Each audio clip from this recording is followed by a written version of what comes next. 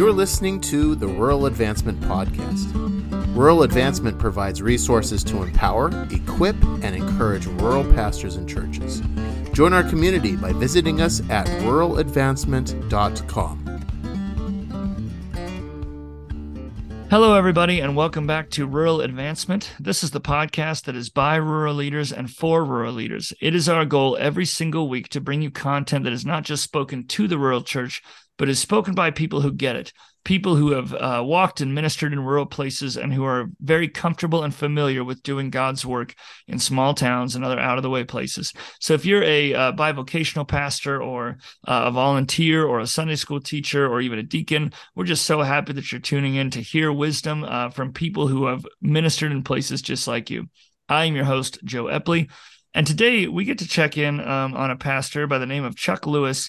And when I talked to him over the phone, I really enjoyed his story because he has a unique experience of pastoring not necessarily being his first profession. And so I know that some of you out there might share that experience. And so we're excited to dive into the conversation with him today. But as always, the first thing I want to say is, hi, Pastor Chuck. How you doing today? Good. How are you? Thank you. Yeah, I'm doing good today, too. I'm excited to be on this call with you. And I'm excited about what you're going to share. And so my first question, and I ask everybody this, can you take a few minutes here and describe your background in life and in ministry and your connection to the rural church? So tell us about, your first career and where you've been and what you've done, and tell us about pastoring and just kind of give us that overview if you wouldn't mind. Okay. Well, I've been married for 47 years, and we've got 3 daughters. We've got 16 grandkids, 3 great-grandsons, and 2 more great-grandkids on the way. Wow. So as we went through married life, I didn't have a job when we first got married, so I went right into the service. Yeah, okay. and spent time there. We spent 2 years overseas in England, and just had a great time. It really made me grow up, because when my wife and I got married, she was 16 and I was 18.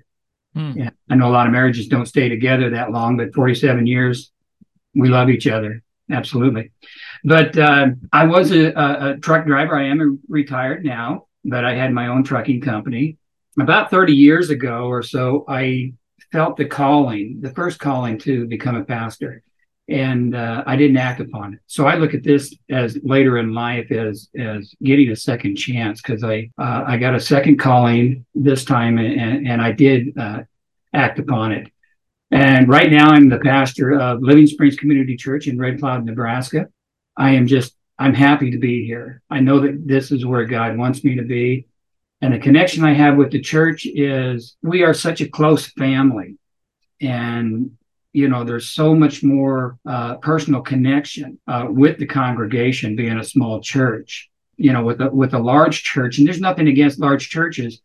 You get great messages, but you've got the senior pastor and maybe several associate pastors. I think large churches lose the personalization, and that is what I really look forward to in our small community church, is the fellowship and the closeness that we have. We consider each other family. Yeah, and I really love that perspective. I was actually talking to a friend of mine who grew up in a small town and is actually now kind of pastoring a megachurch, and his take on it, he said, it's tough because he said in a small town, you naturally get to build these relational bridges and build that family atmosphere. And he said in a larger church, you just have to work so much harder to make that work. And so what a blessing it is to take advantage of that in your context. Well, that's, what a story. I really admire you for having, you have this career in the military, and then also as a trucker, and then eventually step into ministry. And here you are, on really your third career here. And most of us only get one, and so it's just really exciting to hear your story and your journey. So obviously, you experienced the call in the ministry early on, but really didn't step into vocational ministry until later in life. Tell us what that call was like, and maybe from your first one to when you finally acted on it, and what steps did you take to pursue it? Because there really are pastors who might be kind of like where you were at, were saying, hey, I know that I should go into ministry. It's later in life, but so what were the steps that you were able to take to make that a reality?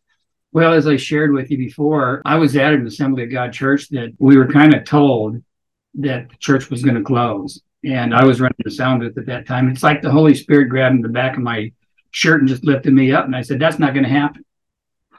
I will go to school and I will become a pastor. And so right immediately I pursued and I enrolled in Global University down in Springfield, Missouri, got my credentials and became a pastor. But I mean, it was exciting to me, to be able to do this. But at first I couldn't believe that I was going to do it. But I'm really glad that I did do it. We need to step out and take that venture. And I was studying Esther. It's basically what I'm going to be doing my sermon on this week. In chapter 4, it talks about, Esther's become queen and her conversation with Mordecai. Mordecai is telling her that, she needs to do this. She needs to go and speak with King Xerxes about, to be able to save the Jewish people. And he mentioned to her that if she doesn't do it, somebody else will. The Jewish people will be delivered, but it'll be by somebody else if she doesn't do it. And then if she doesn't do it, that she's, her and her family are going to perish. So I look at it this way: when we have a chance and God's calling us, we need to step forward and do that. Because if we don't, somebody else will, and then we will not receive the blessings that God has for us. Yeah. And just to give us some real practical details, how old were you when you started kind of your journey to get more education and credentials? Last Saturday, I turned 66 on the 20th of this month. And I've been a pastor for roughly about 3 years. So I was roughly about 62. Nice. And how long did it take you? I mean, because again, I want us to really create a pathway for people who want to pursue this. So obviously Global University, if people aren't familiar, is a distance education through the Assemblies of God. And how long did it take you to complete, these classes? Was it affordable? Was it doable, I guess, is the question, It is doable. And I did the online classes. It is affordable. Of course, I got the online class plus the book, and it was only $100 per course, which was really, really reasonable. And you can do the course. You've got 6 months to complete that course. Yeah. So I really pursued it hard. I think it probably took me maybe a full year to complete the 10 courses and get my credentials. Yeah, and that's honestly, again, the only reason I bring that up is because sometimes people really might feel that call, and they might just say, well, I feel the call, but how can I make that a reality? And to hear you say that, one, I really love too, even when you shared the story about how the church was maybe going to close and you almost felt, gripped by the call of God to say, I have to stand in that gap and I have to stand up and lead. And I would hope that there's other pastors and leaders out there or even potential pastors who might say, man, the Lord has gripped my heart for this local church, and how can I best fulfill that? But the message we want to send today, and the message that your life speaks to us, is that it is doable and it is possible. Well, let's keep going with your journey. And I think this next perspective is really cool to hear from. But what would you say has been one of your biggest struggles, right? Because obviously you're stepping into pastoral ministry. You've been at it 3 years. And so what has been one of your biggest struggles, as far as assuming the role, and how has God helped you through it? Well, my biggest struggle is confidence within myself.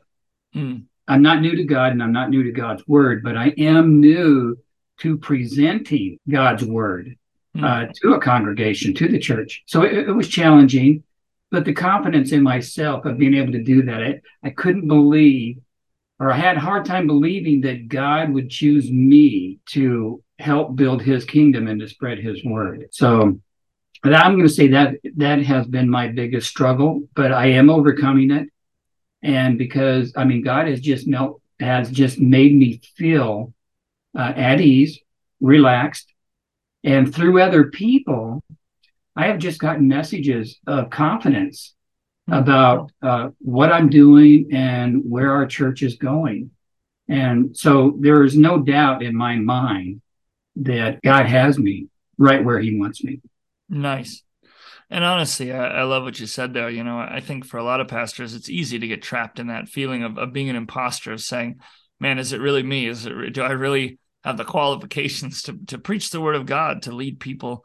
But to have other people, and I think that's hopefully an encouragement for other pastors as well, is, and maybe tell me about your own experience, but I feel like sometimes, and again, correct me if I'm wrong, but it feels like there's that step of faith aspect where you say, hey, I got to pursue this, and not knowing if it's going to work. But then it sounds like your life has really been God after you took that step of faith, really just sending confirmation after confirmation. Yes. Absolutely. Well, and I hope other pastors would be encouraged by that.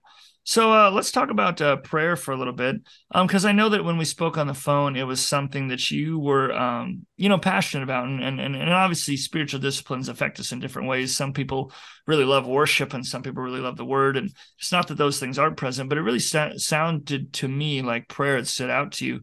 So talk about prayer. How important has it been in terms of your personal life and also for your ministry? Oh, well, to me, prayer is personal and it's powerful. When we were newly married, our oldest daughter, she was hit by a car when she was crossing the street to go to the park, and broke her femur, and she was in a body cast and in traction for probably about 6 months. Wow. And that's all I did was pray.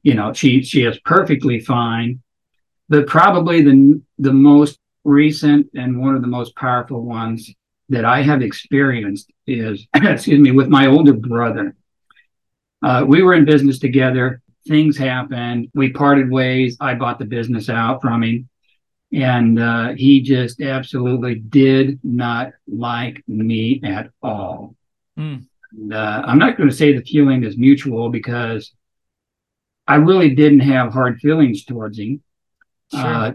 I would talk to him about Christ, but he wanted nothing to do with Christ. And I think he didn't want anything to do with me. And we were too close. And so he was just kind of pushing me away. And I was the wrong person talking to him. It was so bad that he actually told me to my face that if I never see you or speak to you again, he says, I'm perfectly fine with that. Oh, wow. So there was a lot of hatred, in this situation.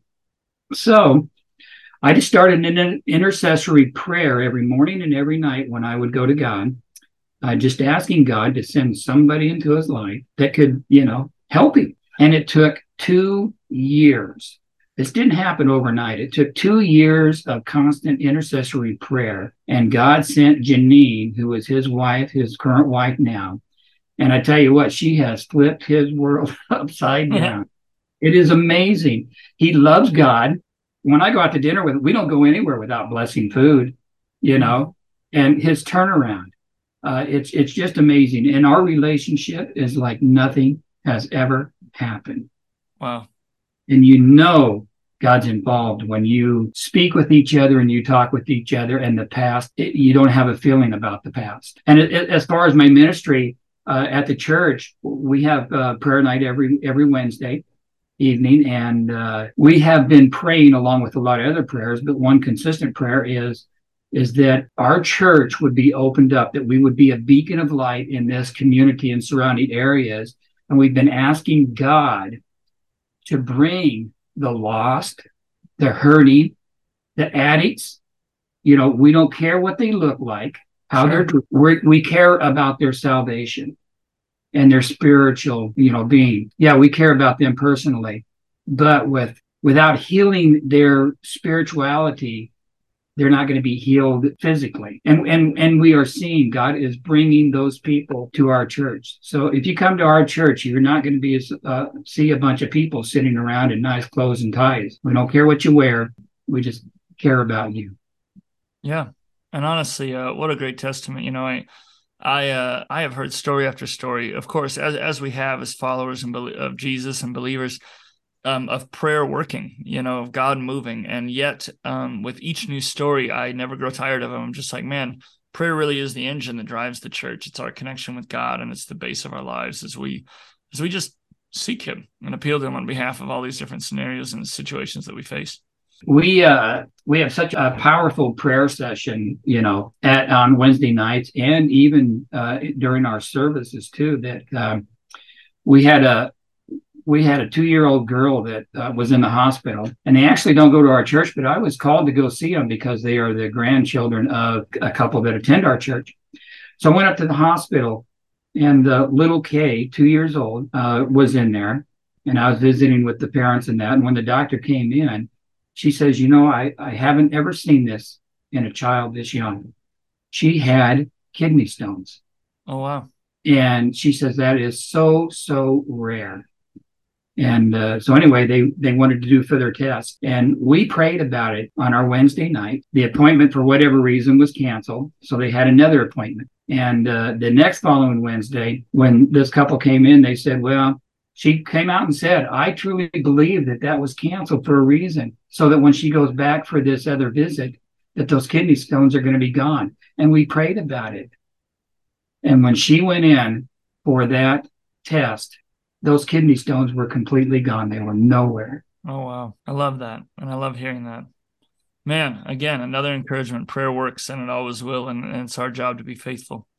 So my last question I want to ask you today, and it's a question that comes, with age and wisdom and all those things. But I love, I'm 31 years old, and I just love asking people who have loved Jesus longer than I have, who live more of life than me.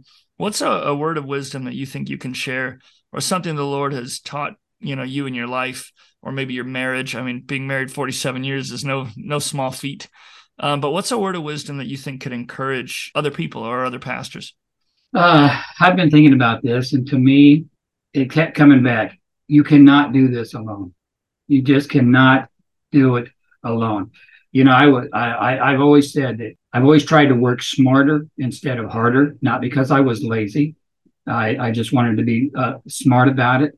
Everyone has the most powerful, loving, caring individual ever at their disposal, and that is the Lord Jesus Christ. And if we make Jesus our Lord and Savior, and we call on him to help us get through this thing called life, you won't regret it. Right. But so many people put their security into their money or their homes or whatever. But the security is in Jesus, and we need Jesus to help us. But people think they don't want to call on him. They want to do it themselves. Right. Maybe it's pride that's keeping them. I can do this myself. I don't need help. But why not take the help from the most powerful individual ever? He's willing and he's waiting for you to come to him, because Christ does not force himself on anybody. He's waiting for you to make the first step to come to him, and then he will draw closer to you. And when you accept him as Lord and Savior, and you're obedient to him, the blessings are going to be poured out upon you. Because how do you receive blessings? By being obedient to God. Absolutely. And I think your life more than backs that up. Again, as you mentioned, just with getting married young, so many opportunities to have something like that unravel over life. And yet here you are with the help of Jesus, still married 47 years later. And even ministry, what you said about confidence, I thought was really powerful. And how else do you do ministry, but except with the Lord and with the Lord's help? And what a great reminder. Absolutely. Well, hey, thank you so much, Pastor Chuck, for being on the podcast today. I really appreciated our conversation. Oh, well, thank you for having me. I mean, it's an honor. Awesome. Well, hey, from all of us at Rural Advancement, we just want to say one more time, thank you for tuning in. Again, it is our goal every single week to bring you content spoken right to where you're living and where you're ministering. And we hope that you've been challenged and encouraged and reminded that God is with you, that prayer works, and that we can confidently step into the call of God on our lives. I have been your host, Joe Epley. He has been Pastor Chuck Lewis, and we will see you next week.